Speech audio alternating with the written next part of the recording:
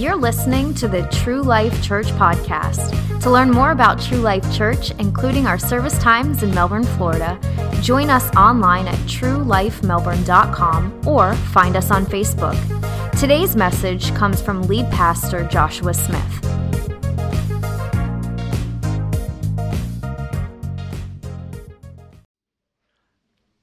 Our service order is a little bit different today because at the end, hopefully as a response to not this message, but God's message contained in this book, and we're going to read out of this morning, will cause out of us a place of repentance and indescribable joy. And we're going to celebrate, closing out with a few songs after the message. We've been able to celebrate with baptisms. We've been able to remember what Christ has done for us and told us, commanded us to do in remembrance of Him. So now we're going to open His Word. And friends, if I die today, let my sons recall today's message. And if there's only one sermon left I ever preach, let it be this one.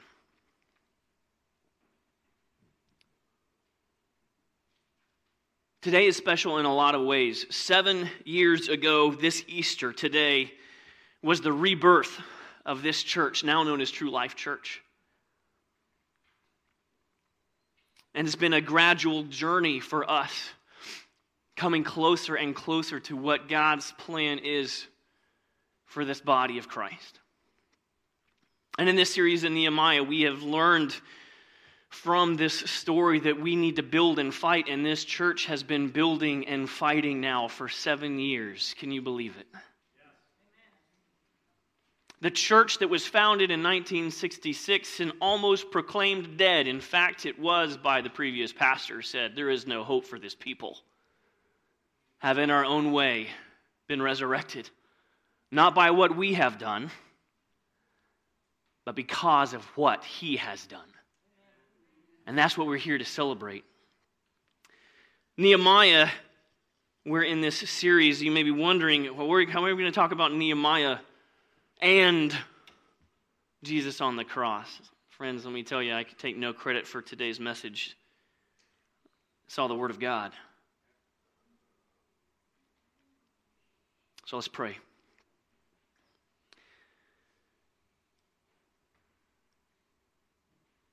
Heavenly Father, just in a weird way, thank you for the near-death experience that our church had, so that we can appreciate the value of life and that life being found in you. God, I pray that you use this message for the edification of this body of Christ, the building up and encouragement of each other, the conviction of our hearts through the Holy Spirit, and the glorification of you. God, may I decrease and you decrease. May that be the cry of all of our hearts this morning as we open your word. And True Life Church says, Amen. This is my second week now with the pulpit I built, and I like it. I'm just going to throw it out there. Nehemiah, we're in this series, has been let go by King Artaxerxes of Persia and allowed to return. He had good standing with King Artaxerxes. He was his cupbearer. He was like the number 2, very important guy. And he's allowed to return to his homeland that he's never seen, never set foot in, because he's been captive from all the way from the Babylonian captivity when they took over King Nebuchadnezzar. We have Daniel, lion's den, Shadrach, Meshach, and Abednego, and all the way through then, Babylon was eventually then conquered by the Medes and the Persians. And now, years later, King Artaxerxes, who's over Persia, has inherited the Israelite prisoner remnant. And Nehemiah is one of those, and he hears what has transpired in his homeland, which, again, he's never seen. The Holy Land, if you will, of his forefathers, the place where Abraham came and was sent, the place where Moses led them to and Joshua led them into. And this place with the city of Jerusalem and the temple of the Lord had been laid to ruins, and no one has rebuilt it, and it broke his heart. and moved him to tears and repentance and said, someone's got to do something about this. So Artaxerxes financed this trip and let Nehemiah and thousands, tens of thousands of other people return, let them out of captivity, and let them return to rebuild Jerusalem. And so Nehemiah has already ridden around, we're in chapter 6 today, but in the previous chapters, he's already ridden around the city and discovered that these walls are junk. Like a couple of bricks high. They're not going to stop anybody. And so wild animals are coming in and out of the city, and enemies who are around there, the different tribes and nations and peoples who worship other gods, can come and go freely and raid and pillage. And Jerusalem is the laughingstock of a city. So let's start with the wall. So he begins rebuilding the walls, and other groups, these peoples we talked about, led by men like Sanballat and the Samaritans and Tobiah, the Amorites and the Ashdodites, they all don't like Jerusalem being rebuilt because that means that they would be weaker instead of stronger. So Nehemiah starts with the walls because, again, walls equal city, city equal you can build a temple, and temple equal the presence of the Lord. Other peoples and the remnant of Israelites who were not thrown into captivity in this area of Judea are more conveniently, over the past 100 or so, 70 years, have just blended in to the rest of other societies and cultures, worshiping other gods freely. And if you know anything about the Ten Commandments, that kind of breaks the first two like immediately. Turn with me, if you will, to the book of Nehemiah. I invite you to open up the Word of God. If you need a Bible, it is in front of you. In one of the chair baskets. It's blue. If you do not own a Bible, please take this one with you. It is yours. It's the best and least also gift we could give you as a church is the Word of God for you to have. So turn with me to the Old Testament book of Nehemiah, and today we're going to look at our main scripture, which is Nehemiah chapter 6, verses 1 through 16. We're going to read all of it, and we're going to come back and pull out some parallels. Now when Sanballat, he's the bad guy, and Tobiah, another bad guy, and Geshem, bad guy, and Arab, bad guy, and the rest of our enemies, bad guys, heard that I had built the wall and that there was no breach left in it because it was halfway done, right? Although to that time I had not set up the doors in the gates, so they were just open. Sanballat and Geshem sent to me saying, come and let us meet together at Hakkephirim in the plain of Ono. Anyone ever felt like you've been in a plain of Ono? But they intended to do me harm. He's like, I see through your plan. That's the plain of Ono. You're asking me too. Oh no.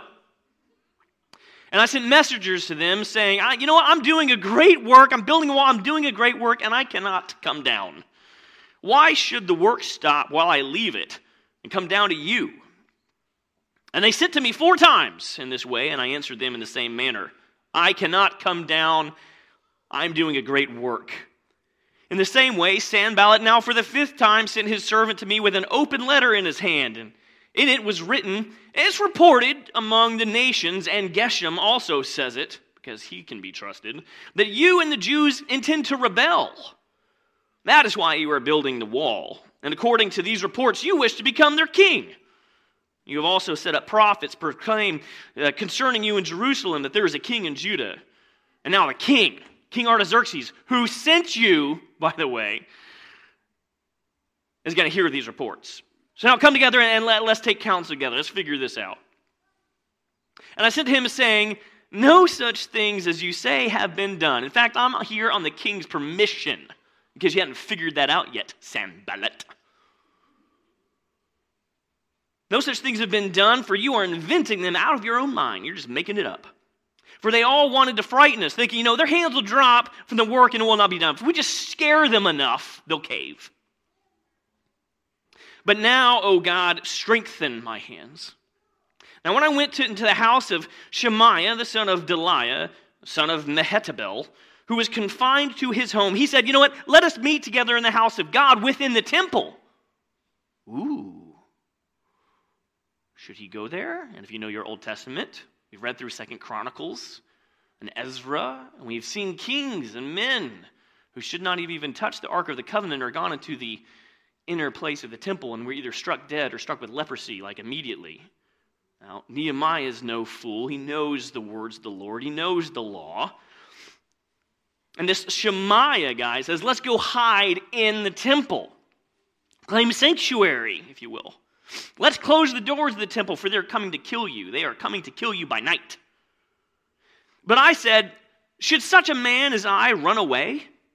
And what man such as I could go into the temple and live?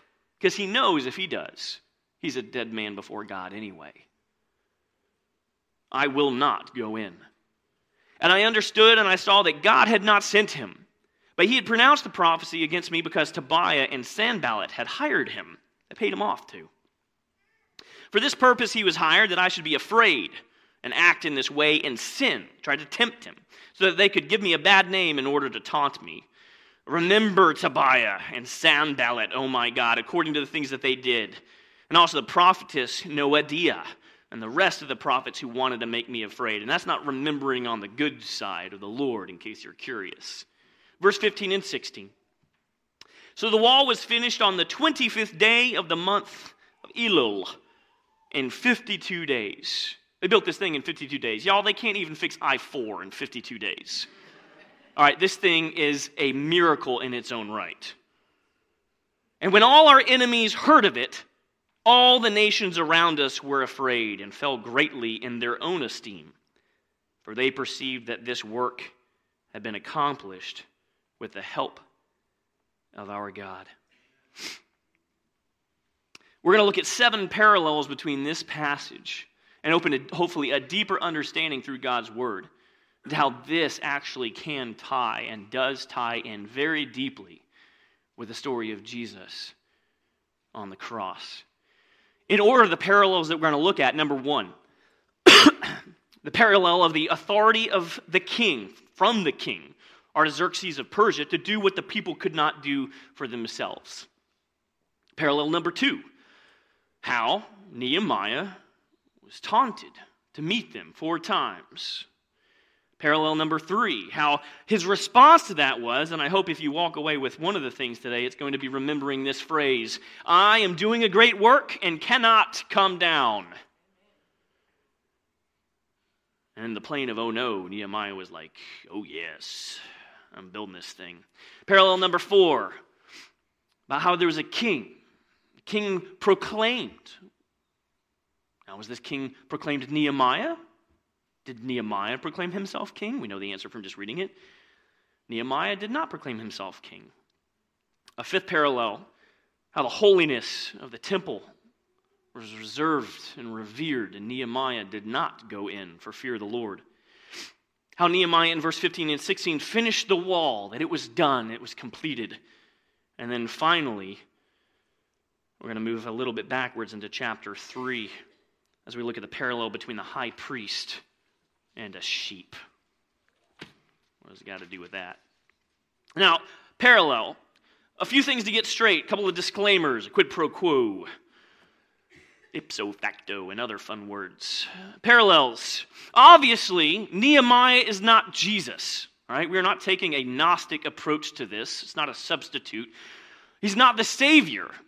Nehemiah is not the Savior in this book, Nehemiah, that bears his name. He, if you read it, and we have, gives all glory to God and acknowledges that he is definitely and most definitely not God. Jesus, however, is God, the representation of the holy, presented to us as human, fully both divine and of the dust.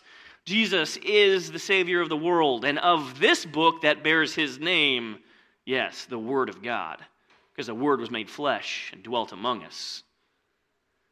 A few weeks ago, we talked about our hearts and how we are grafted through grace in Jesus Christ into the same tree as the people of Israel. And stories like this Nehemiah and everything that have happened and we're reading about, they happened so that if someone really wanted to know the character of God, they'd be able to see his fingerprints all over it. There are parallels between Nehemiah and Jesus. Scripture is so prophetic and foreshadowing, mysterious and marvelous, that even Old Testament stories about building walls of a city named Jerusalem paint for us a picture of Christ. Parallel number 1. Let's dive in. The authority of a king. Now, whereas Nehemiah had the authority from another king to rebuild the city, Jesus Christ was, in fact, the king who had and has all authority on heaven and earth, right? Nehemiah, not the king. Jesus, actually king. And on the cross, Jesus chose to do for mankind what mankind could not do for themselves. That's literally what grace is. Doing for someone what they cannot do for themselves. And Jesus offered up his life to offer us grace. Jesus offered up his life so that we could be offered grace. There's no way we could do it on our own. There's no way we could earn forgiveness. There's no way we could pave our own path to eternity if not for Jesus Christ.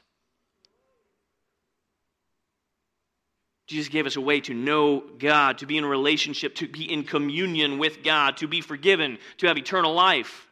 And there is no way, without the sacrifice of Jesus Christ on the cross that we would have access to any of that. That was easy, right? Parallel number one out of the way. We see little similarities. Nehemiah, king, the authority of the king? No. Jesus, the king? Yes. Okay, we're going to keep moving on. Stay with me. Parallel number two. Here comes a boatload of scripture. All right, the references are going to be up here. And if you'd like, I can make my manuscript available because there's a lot. All right, for right now, I just want to invite you to listen to the words of God because you might not be able to keep up. Could be a test, though. Could be fun. A little game where you play and you lose. Parallel number two, taunted 4 times. Now, in a similar way to how Nehemiah was teased and taunted 4 times, we read about it in verse 4, Jesus also was taunted by 4 groups of people. The Roman soldiers, the people at the cross, the chief priests, the Pharisees, and the Jewish guards, and finally, by the thieves crucified next to him on the cross themselves. Let's take a deep look at this. And I'm going to read from the Gospels in which they present themselves so you don't think I'm making stuff up and so that you see that there's a lot more going on here than just one verse. The Word of God is awesome. The first group we're going to look at is the Roman soldiers. And this is why it's so important, especially on this weekend. Matthew chapter 27, verses 27 through 31 says this. And the soldiers, this is the first group, the Roman soldiers of the governor, took Jesus into the governor's headquarters, and they gathered the whole battalion before him. And they stripped him, and they put a scarlet robe on him, and twisting together a crown of thorns, they put it on his head and put a seed in his right hand. And kneeling before him, they mocked him, saying, "Hail, King of the Jews!" And they spit on him, and they took the reed, and they struck him on the head, which, by the way, had a crown of thorns, in case you hadn't already forgotten. And when they had mocked him, they stripped him of the robe and put his own clothes on him and led him away to crucify him. Mark's Gospel, chapter 15, verses 16 through 20. And the soldiers led him away inside the palace, that is the governor's headquarters. And they called together the whole battalion, and they clothed him in the purple cloak.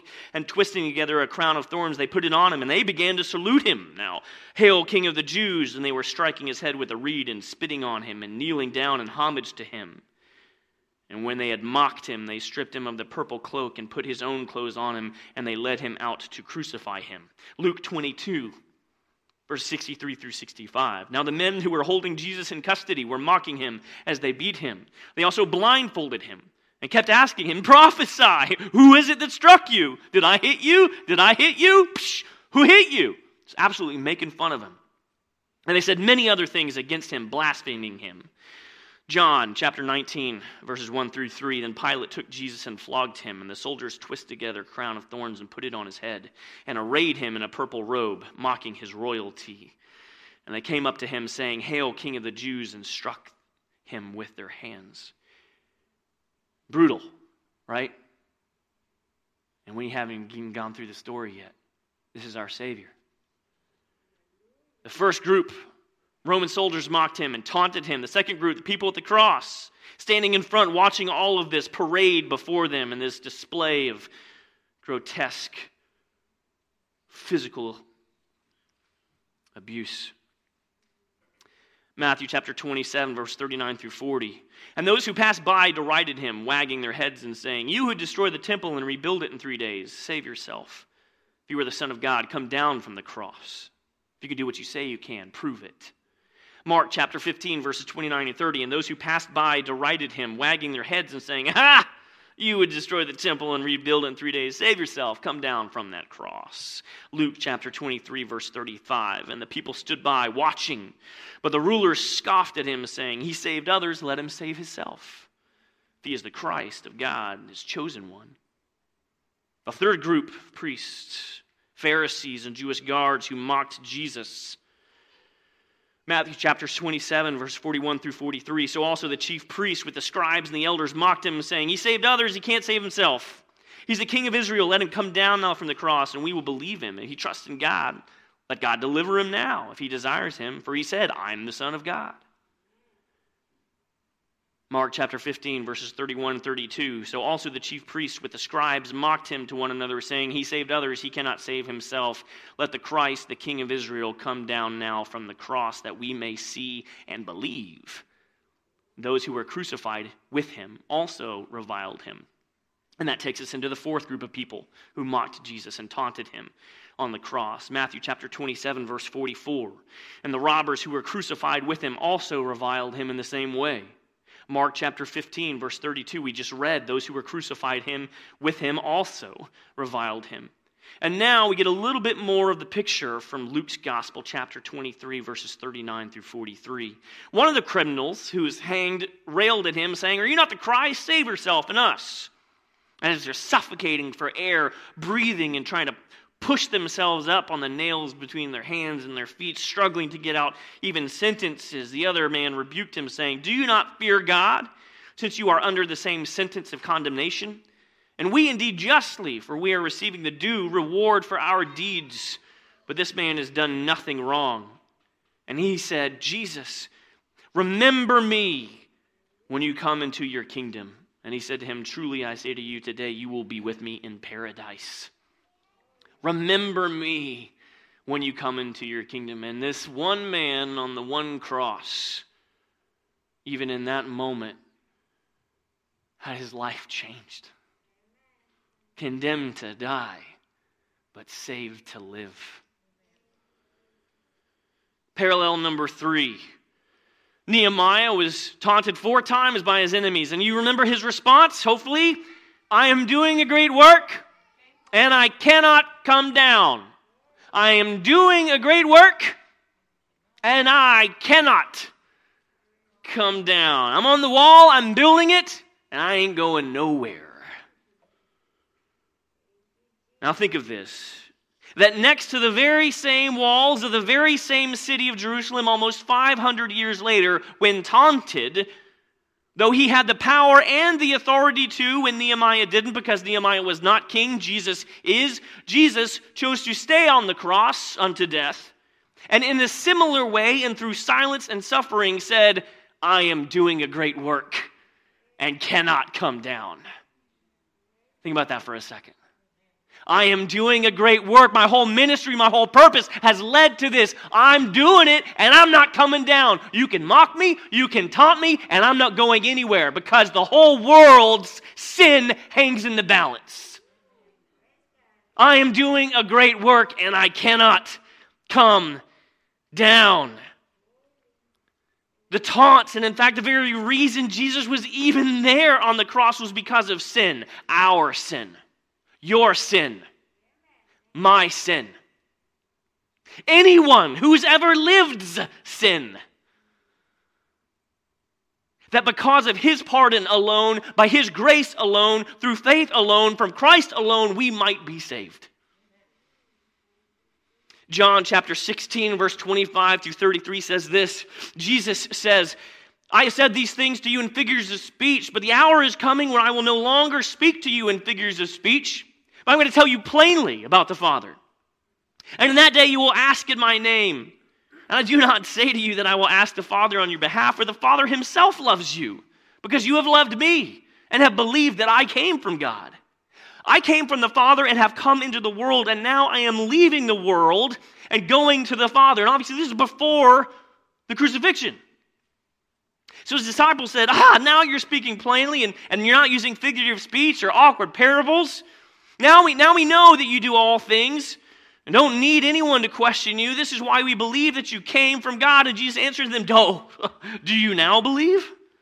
Behold, the hour is coming. Indeed, it has come, when you will be scattered, each to his own home, and will leave me alone on the cross, abandoned. Yet I am not alone, for the Father is with me. I have said these things to you, that in me you may have peace. In the world you're going to have tribulation, but take heart. I have overcome the world. I am doing a great work. I will not come down. John chapter 12, verses 27 through 36. He cries out, now is my soul troubled. And what shall I say? Father, save me for this hour? But for this purpose, this is why I came. I have come to this hour. And Father, glorify your name. And a voice came from heaven. I have glorified it, and I will glorify it again. And the crowd that stood there and heard it said it had thundered, and others said, an angel has spoken to him. And Jesus answered, this voice has come for your sake, not mine. Now is the judgment of this world. Now will the ruler of this world be cast out. He is king, right? And I, when I am lifted up from the earth, will draw all people to myself. And he said this to show by what kind of death he was going to die. Lifted up, behold, I am doing a great work and cannot come down.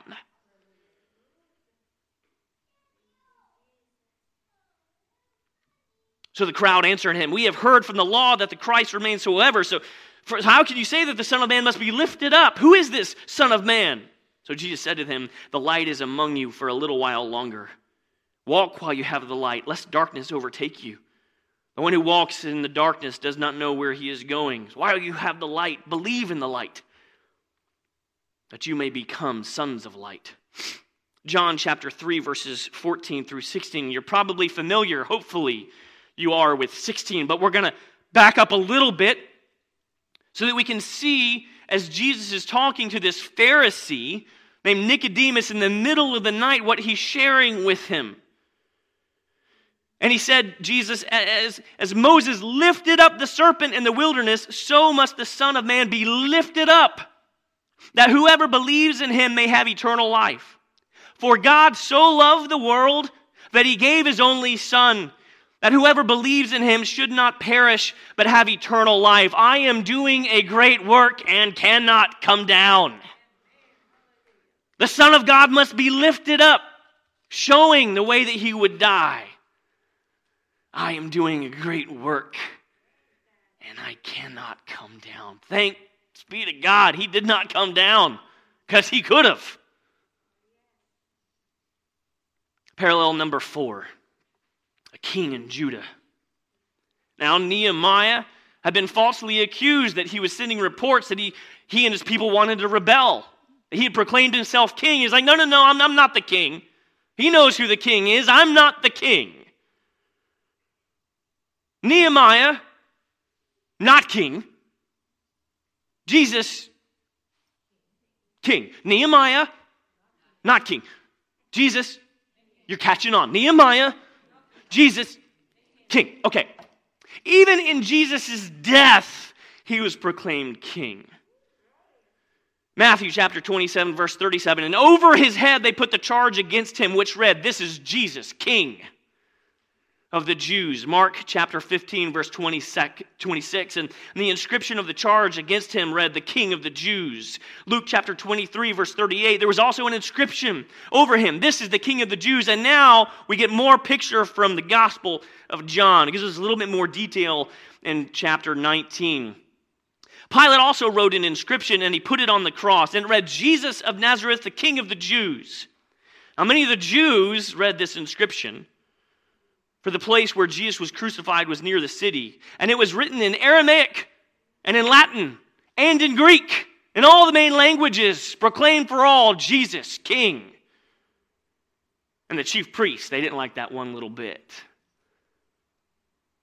So the chief priests of the Jews said to Pilate, do not write King of the Jews, but rather, this man said, I am King of the Jews. To which Pilate responds, what I have written, I have written. Even Pontius Pilate's heart was moved to recognize that there was something divine in this man. Jesus, even in death, was proclaimed king, and he was. And you know what? He still is. He still is. And whereas Nehemiah knew he's not the king, he denied that he was the king in Judah, Jesus is the king in more than Judah. King over all. Zechariah chapter 9, check this out. Rejoice greatly, these are prophecies. Before this has even come to pass, O daughter of Zion, shout aloud, O daughter of Jerusalem, behold, your king is coming to you. Righteous and having salvation is he, humble and mounted on a donkey, on a colt, the foal of a donkey. And so we can picture the Palm Sunday that we celebrated a week ago, in which people were taking off their coats and cutting down palm branches and waving them, saying, Hosanna, here he comes, King of the Jews. And a week later they denied him. The word has prophesied that this man comes as king. The birth of Christ, Matthew chapter 2. Like, Christmas? You betcha, Christmas. Matthew chapter 2, verse 1 through 6. Now after Jesus was born in Bethlehem of Judea in the days of Herod the king, behold, wise men from the east came to Jerusalem saying, where is he who has been born King of the Jews? For we saw his star when it rose, and we have come to worship him. When Herod the king heard this, he was troubled, and all Jerusalem with him, and assembling all the chief priests and the scribes and the people, he inquired of them where the Christ was to be born. And they told him, in Bethlehem of Judea. For so it is written by the prophet, and you, O Bethlehem, in the land of Judah, are by no means least among the rulers of Judah. For from you shall come a ruler who will shepherd my people Israel. And they were referencing Micah chapter 5 in that passage. Nehemiah not the king. Now Jesus was king, is king, forever will be king. There is a king in Judah. There is a king over all. He was king, is king, and will be king forever and ever and ever. And today we celebrate that he is risen, that our king is risen, and that he is alive, and that he is still king. Nothing has changed. Parallel number 5, the holiness of the temple. Now, you might recall, it was about, 10 or 15 minutes ago already, so I'm just tracking. You might not have lost me already. That's okay.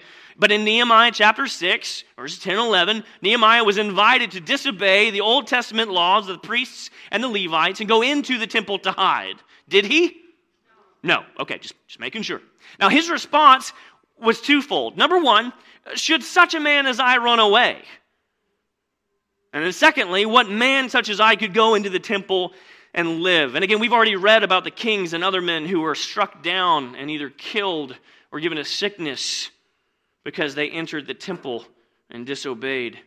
Now, note the dichotomy of Nehemiah's answer. It's actually beautiful. On one hand, there is a righteous calling, a duty, a responsibility, and an obligation, a purpose even, in not running away.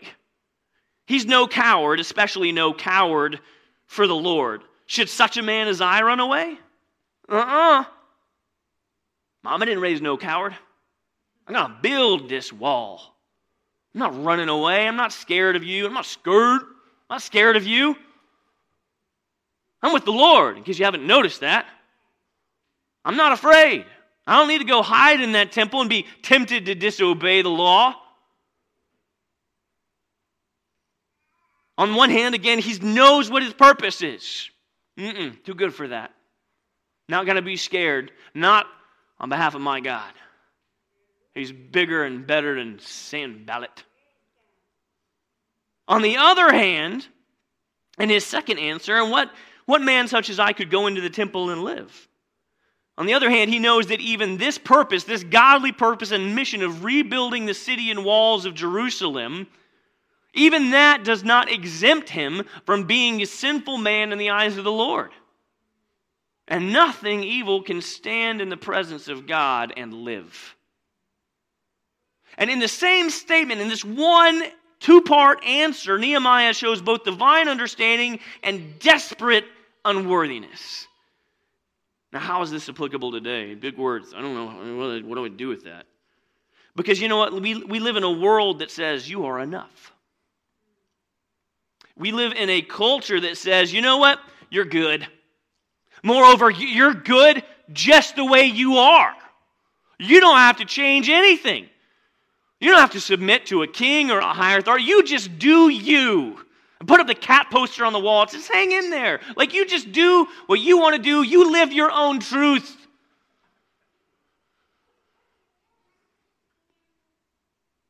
And this mindset, when we operate out of falseness like this mindset stands in opposition to the holiness of God. You are not holy on your own. Anyone ever told you that? You are not righteous by yourself. 2 Corinthians chapter 5, verses 14, 15, and 21. For the love of Christ controls us, because we have concluded this, that one, Jesus, has died for all. Therefore all have died, and he died for all, that those who live might no longer live for themselves, but for him, who for their sake died and was raised. For our sake, verse 21, for our sake, he made him to be sin who knew no sin. He was perfect, made sin on our behalf, so that in him and in him alone we might become the righteousness of God. It's only through Christ and what he has done for us on the cross that we can even stand in any defense and say there is anything remotely good in us, because anything good in us does not come from us, it comes from God.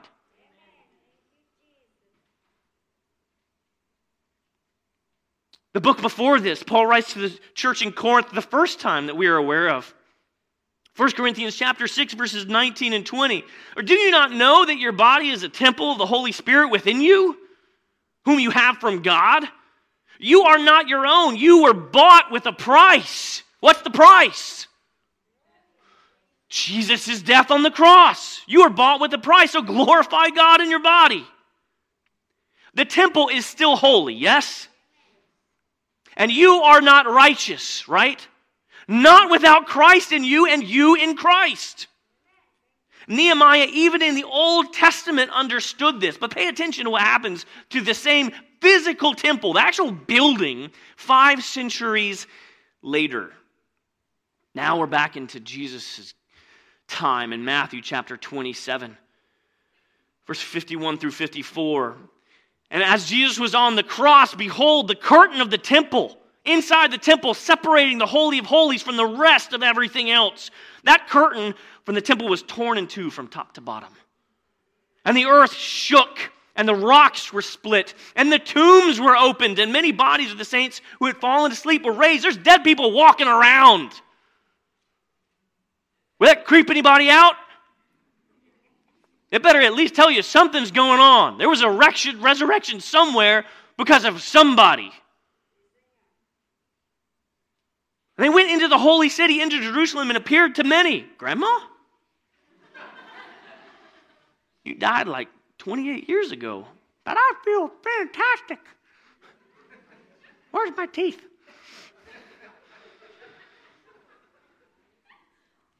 When the centurion and those who were with him, Jesus, keeping watch over Jesus, they saw the earthquake and they saw what took place, they were filled with awe. Wouldn't you be? And they said, truly this was the Son of God. Mark chapter 15, verses 37 through 39. And Jesus uttered a loud cry and breathed his last, and the curtain of the temple was torn in two from top to bottom. And when the centurion who stood facing him saw that in the way he breathed his last, he said, truly this man was the Son of God. Luke chapter 23, verses 44 through 49. Now it was now about the 6th hour, or about 3 p.m. And there was darkness over the whole land until the 9th hour, about 6 p.m. It got dark out of nowhere at 3 p.m. Freak anybody out? Yeah, something's going on. Like, where did the sun go? Like, it's not even really cloudy. Where did the sun go? Huh. The curtain of the temple was torn in two. And Jesus, calling out with a loud voice, said, Father, into your hands I commit my spirit. And having said this, he breathed his last. Now when the centurion saw what had taken place, he praised God, saying, "Certainly this man was innocent." And all the crowds that had assembled for this spectacle, when they saw what had taken place, returned home beating their breasts. And all his acquaintances and the women who had followed him from Galilee stood at a distance watching these things. Now, I had misunderstood for some time what the beating of the breasts meant. I thought today's beating of the breast, like a gorilla, it just means you're proud. And you go all Tarzan, me, me, me. Not in old times.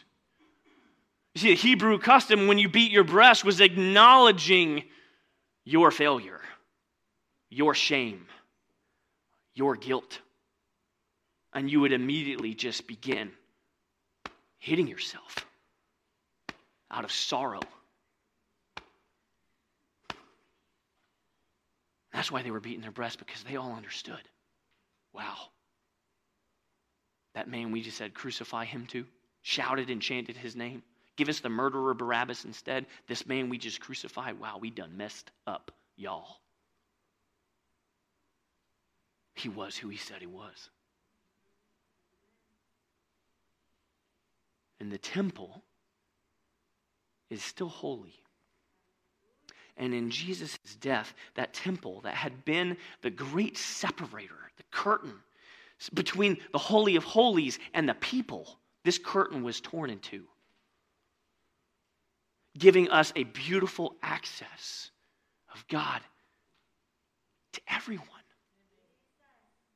You didn't have to be a high priest or a Levite to have access to the temple anymore. You no longer had to atone for your sins by killing of different animals and the shedding of their blood. All that was done. You have access to the temple because Jesus became the sacrifice for all. And the temple then became accessible to everyone. To you. To me. No, you don't have to go to Jerusalem for the high holy days or the feasts or the festival of booths anymore. You don't have to. You don't have to have a sacrifice. You don't have to kill a dove or a lamb. You don't have to go somewhere else to atone for sin because Jesus became the atonement for all of our sin. One sacrifice. Done. And that temple that was unleashed and we are given access to, that holiness now resides in all those who call upon the name of the Lord. Jesus was mocked for saying that he would destroy the temple and rebuild it in 3 days. But guess what? That's exactly what he did. That's exactly what he did. That's what we're celebrating today. End of old temple, beginning of new temple. All have access. All offered grace. All worshiping King Jesus. John chapter 2, verses 18 through 22. So the Jews said to him, "What sign do you show us for doing these things?" And Jesus answered them, "You know what? Destroy this temple, this building. Destroy it. And in 3 days I will raise it up. Don't believe me, just watch." And the Jews then said, "It has taken 46 years to build this temple, and you're going to raise it up in 3 days?" But he was speaking about the temple of his body. And when therefore he was raised from the dead, his disciples remembered that he had said this, and they believed the scripture and the word that Jesus had spoken. Do y'all get the picture?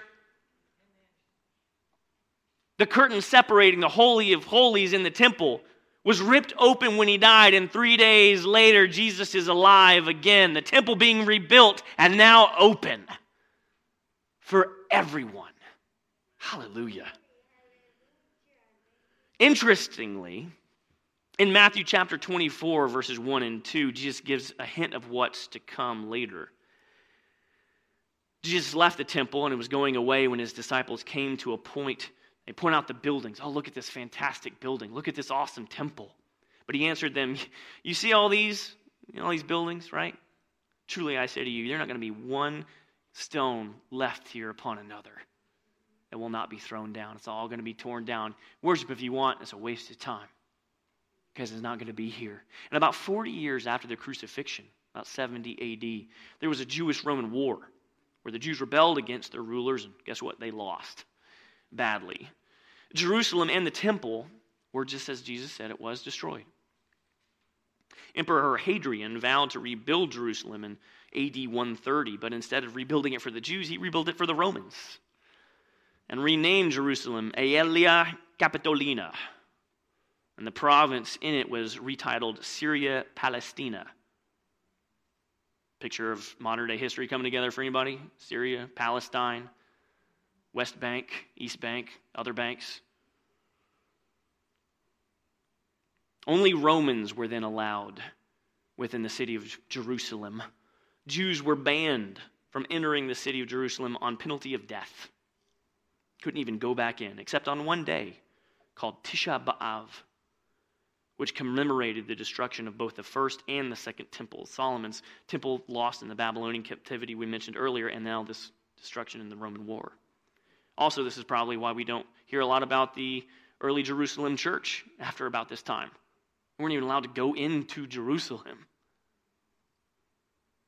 Everything came to pass just as Jesus said it would. John chapter 18, verse 33 through 37. We'll go there in a second.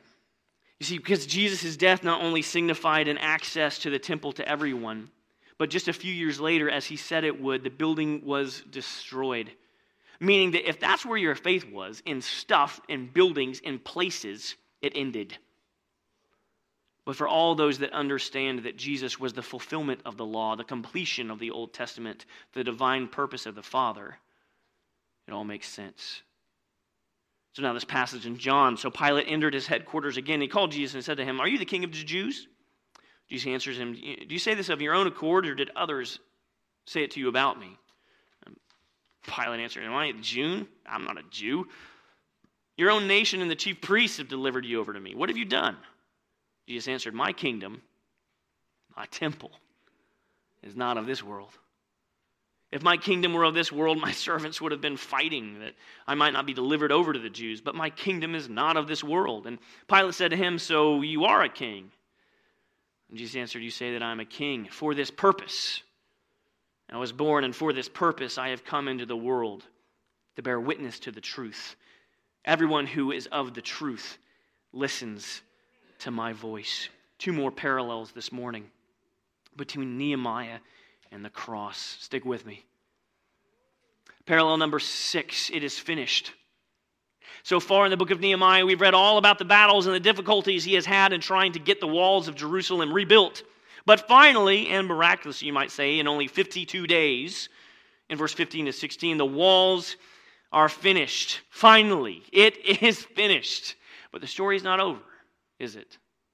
Much in the same way, and with even greater magnitude and internal importance, we have Jesus' last moments on the cross. Matthew chapter 27, verse 50. "And Jesus cried out again with a loud voice and yielded up his spirit." Mark 15, verse 37. "And Jesus uttered a loud cry and breathed his last." Luke chapter 23, verse 46. "And Jesus, calling out with a loud voice, said, 'Father, into your hands I commend my spirit.' And having said this, he breathed his last." And now from John chapter 19, verse 30. "When Jesus had received the sour wine, he said, 'It is finished.' And he bowed his head and he gave up his spirit." It is finished right there, that moment in time, on the cross, done. It's finished. And in a way, the resurrection is almost like a glorious icing on the cake to prove that he really was who he said he was. That he really was king, had authority over life and death and wind and waves and storms and mountains and oceans and hearts and lives.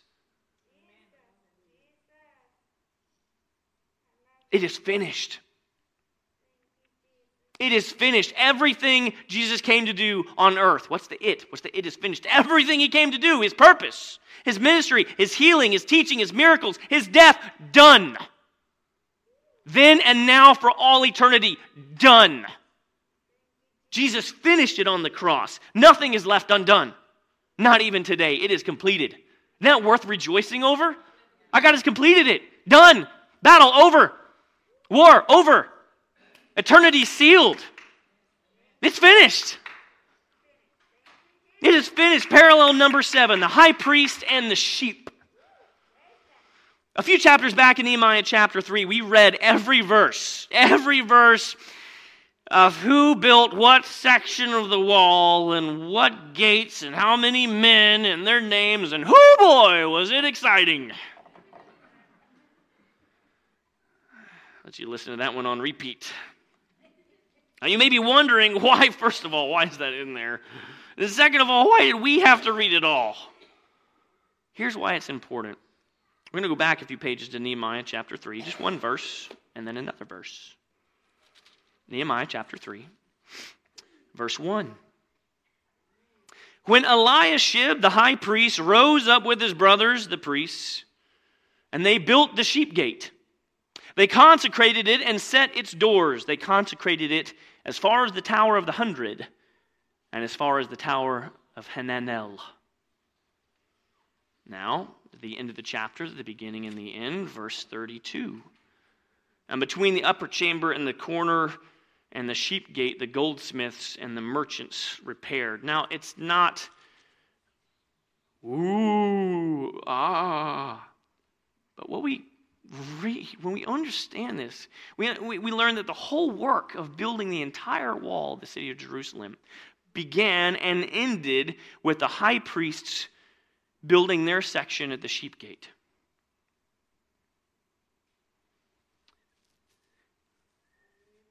Revelation chapter 22. Oh yeah, we're going there. Verses 10 through 14. And he said to me, John, he's told to John, do not seal up the words of the prophecy of this book, for the time is near. Let the evildoer still do evil, and the filthy still be filthy, and the righteous still do right, and the holy still be holy. Behold, I am coming soon, bringing my recompense with me to repay each one for what he has done. I am the Alpha and the Omega, the first and the last, the beginning and the end.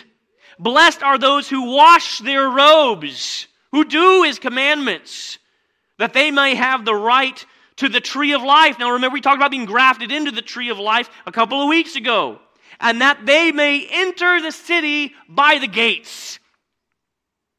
Ooh. Okay, so some dudes began and finished the wall at some point, gate thing about sheep.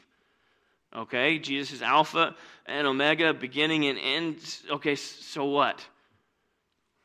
Hang with me. Beginning and end.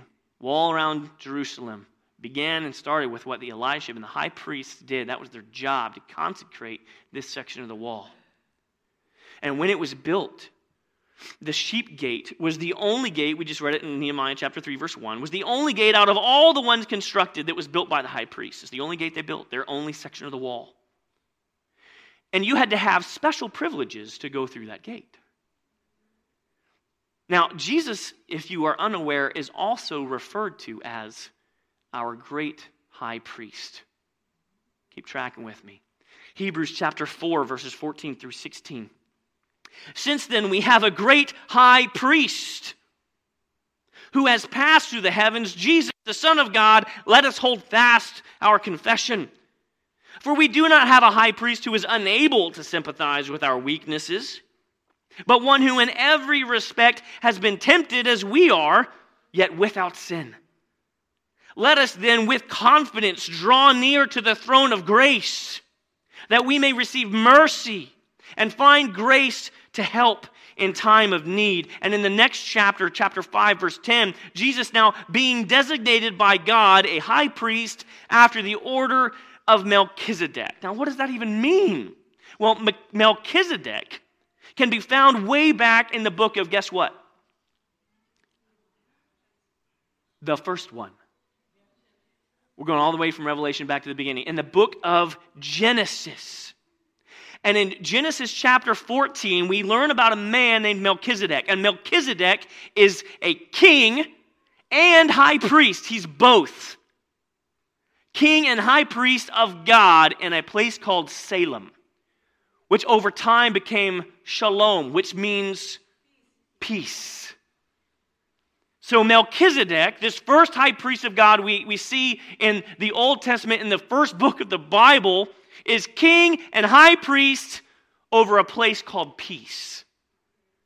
And Abraham, at this time, Abram meets him in Genesis chapter 14, verses 17 through 18, on his journey following the Lord to the new land. It says, after his return from the defeat of Chedorlaomer, he won a battle and got some people back, and the kings who were with him, the king of Sodom, you may know of this city, Sodom and, bad king. The king of Sodom went out to meet Abram at the valley of Shaveh, that is the king's valley. And Melchizedek, king of Salem, brought out bread and wine. He was priest of God Most High, king and priest. And he blessed Abram, and he said, blessed be Abram by God Most High, possessor of heaven and earth, and blessed be God Most High, who has delivered your enemies into your hands. Another picture of Melchizedek and why this will be important, King David writes about in Psalm chapter 110. The Lord says to my Lord, Father, to Jesus, you might think because it's capitalized, and that means something totally different. We're not going there now, but he says, sit at my right hand until I make your enemies your footstool. The Lord sends forth from Zion your mighty scepter. Rule in the midst of your enemies. Your people will offer themselves freely on the day of your power in holy garments from the womb of the morning. Hint, hint, resurrection, anyone? The dew of your youth, alive again, will be yours. The Lord has sworn and will not change his mind. You are a priest forever after the order of Melchizedek. David's not writing this about himself. He's writing it about the coming Messiah. So Jesus is king and high priest in the order of Melchizedek. Okay, so what does that mean? Now, when Abram met Melchizedek, if you recall, we just read it in Genesis, what did Melchizedek do? He made a covenant with bread and wine. Sound familiar? Luke chapter 22, verse 7 through 20. We've done this already this morning. And the day came of the unleavened bread, a Passover, on which the Passover lamb had to be sacrificed. Coincidentally, it doesn't line up that often, but this past Friday was the Passover day.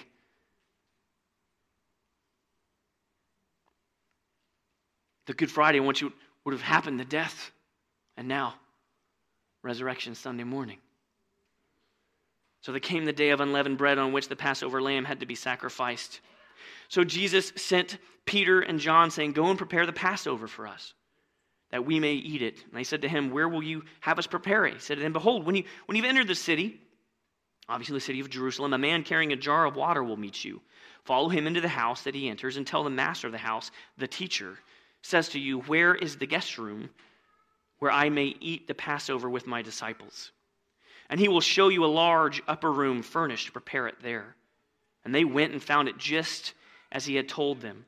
And they prepared the Passover. And when the hour came, he reclined at a table and the apostles with him. And he said to them, I have earnestly desired to eat this Passover with you before I suffer. He's looking forward to this moment. And if you've ever wondered why, hopefully this will make a little bit more sense, because this is his purpose. This is what everything has led to. He's ready for it. For I tell you that I will not eat it until it is fulfilled in the kingdom of God. And he took a cup. And when he had given thanks, he said, take this and divide it among yourselves. For I tell you that from now on I will not drink of the fruit of the vine until the kingdom of God comes. And he took bread, wine, and bread. And when he had given thanks, he broke it and gave it to them, saying, this is my body, which is given for you. Do this in remembrance of me. And likewise the cup, after they had eaten, saying, this cup that is poured out for you is the new covenant in my blood. Bread, wine, new covenant. Our King of peace and high priest, fulfilling again the Old Testament, the law, and the prophets. Bread, wine, new covenant. Guess what? Jesus, King, great high priest. Do you understand this now? Like in the order of Melchizedek, and why this matters, going all the way back to the beginning of our word. The Word. Jesus and his disciples were gathered in the upper room, celebrating the Passover Seder dinner where you eat bitter herbs and unleavened bread. And if you're unfamiliar of what the Passover means, let me explain it to you, because this also is important. Like, I'm not Jewish, but you need to know, because it's the tree we're grafted into. And you eat bitter herbs and unleavened bread and light candles, and you have a wine and a cup for Elijah, and you remember the Passover. What's the Passover?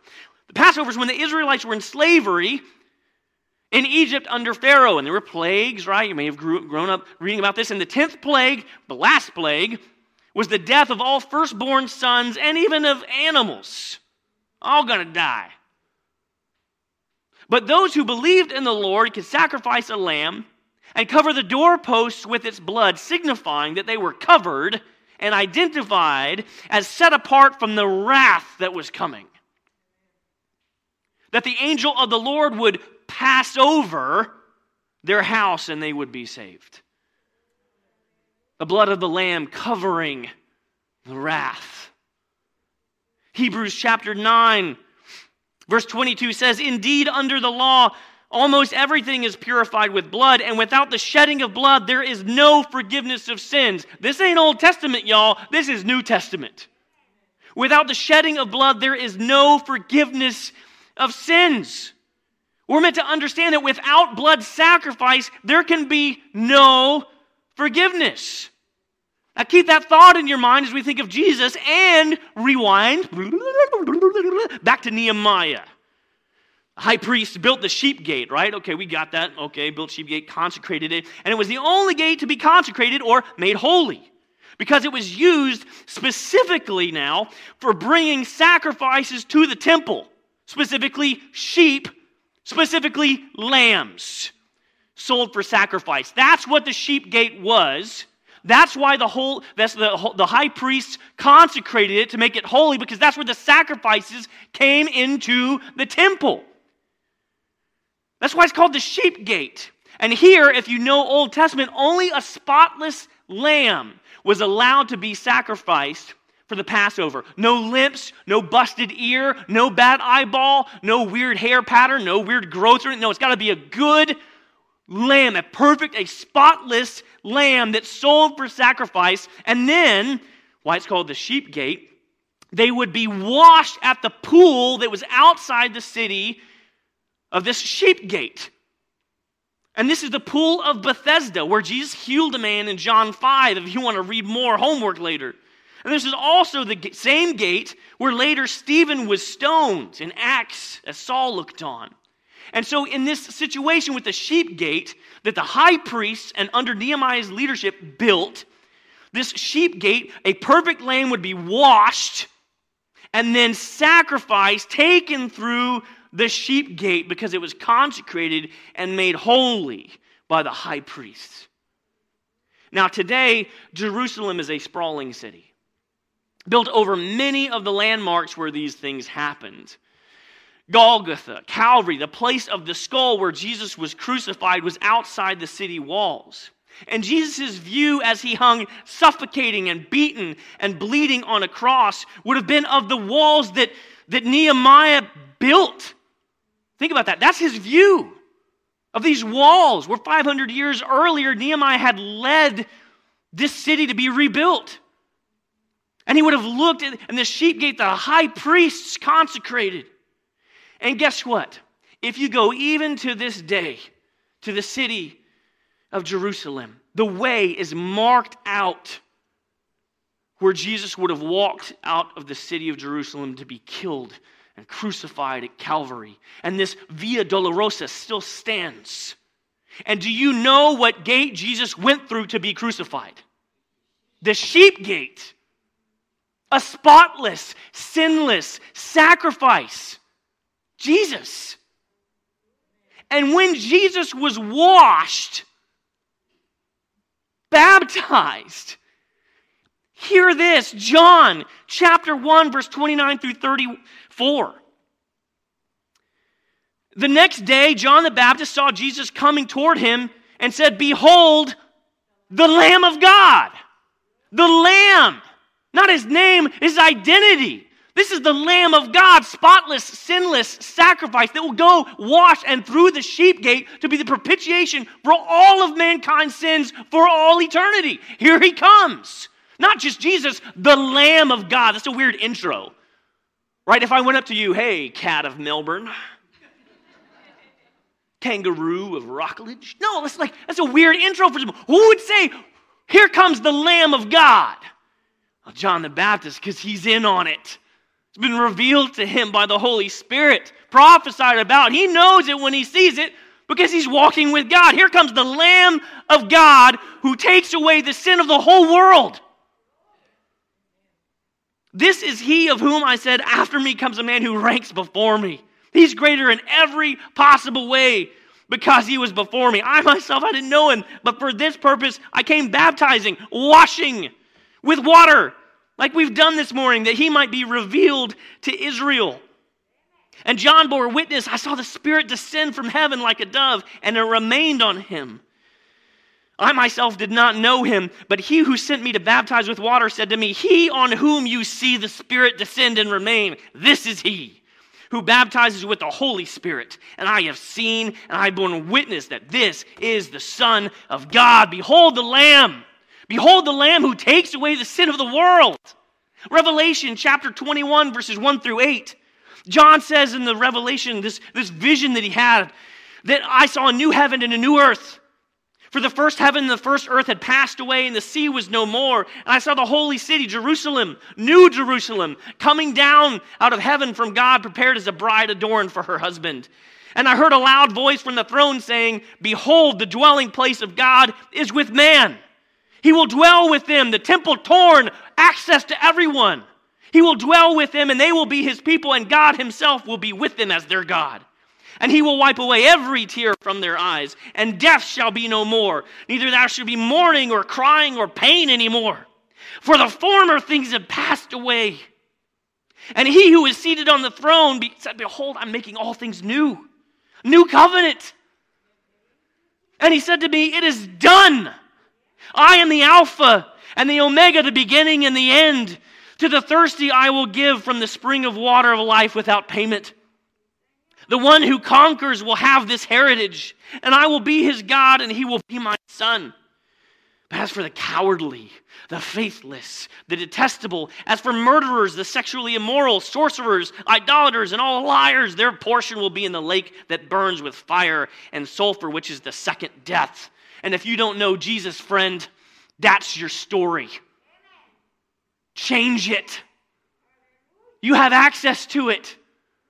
You don't need to live that way anymore. There is a better way. Jesus came so that you could have it, and have it to the fullest. Revelation chapter 21, verse 22 through 27. And I saw no temple in the city, for its temple is the Lord God the Almighty and the Lamb. The Lamb. And the city has no need of sun or moon to shine on it, for the glory of God gives it light. And its lamp is the Lamb. Here it is again, the lamp, the Lamb. By its light will the nations walk, and the kings of earth will bring their glory into it. And its gates will never be shut by day, and there will be no night there. They will bring into it the glory and the honor of the nations, but nothing unclean will ever enter it. We got to be washed with the Lamb, paid for by the blood of the Lamb on the cross for us. Hang it on your doorposts. Put a sign above your life as you hang in your sin that says, I'm bad, but he is good. And I am paid for and bought and redeemed. Nothing unclean will ever enter this holy place dwelled by the Lamb, nor anyone who does what is detestable or false, but only those who are written in the Lamb's book of life. What a joy we have in Jesus.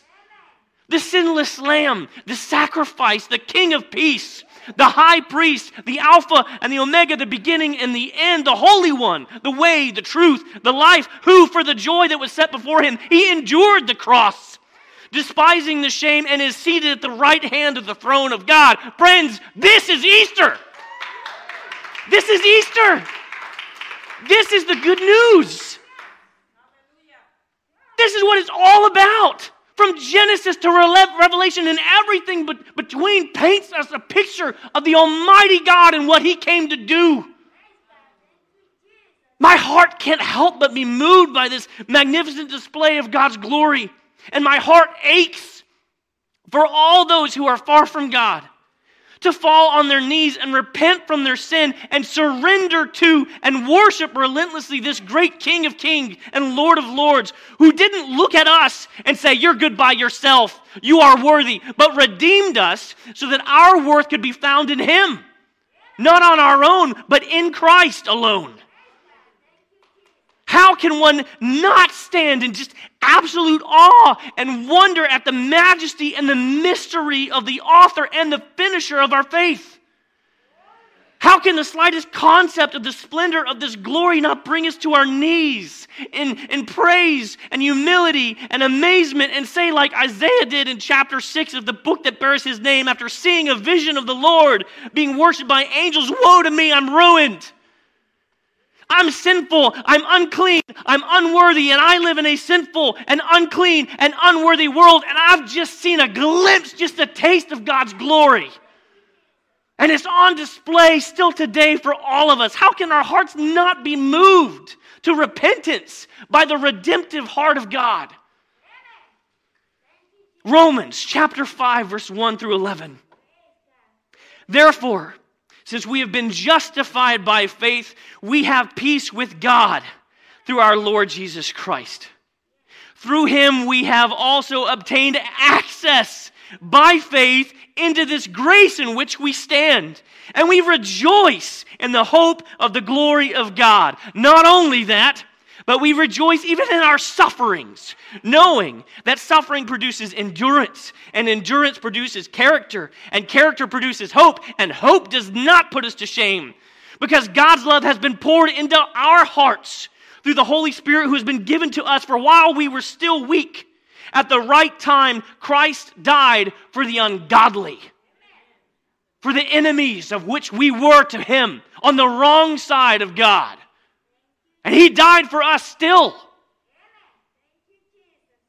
For one will scarcely die for a righteous person, though perhaps for a good person one would dare even to die. But God shows His love for us in this, that while we were still sinners, you and me, still sinful people before Christ, He died for you. Since, therefore, we have now been justified by His blood, the blood of the Lamb, much more shall we be saved by Him from the wrath of God. For if while we were enemies, we were reconciled to God by the death of His Son, much more, now that we are reconciled, shall we be saved by His life. More than that, we also rejoice in God through our Lord Jesus Christ, through whom we have now received reconciliation. Friends, this is Easter. This is what we celebrate. John 3:16, for God so loved the world that He gave His only Son, that whoever believes in Him should not perish, but have eternal life. Behold the Lamb who takes away the sin of the world. Behold the Lamb who takes away the sin of the world. Can we praise Him this morning? This is Easter. This is what we're here for. And look, if you got Easter lunch plans, I don't care. If you gotta go, you gotta go. But as for me and my house, we're gonna worship the Lord. And we're gonna sing, and we're gonna celebrate, and we are going to praise the King of Kings and the Lord of Lords, the propitiation for our sins. We're gonna celebrate. We're gonna bring the kids in. They're gonna celebrate with us all. We're gonna make this house loud to give God glory this morning.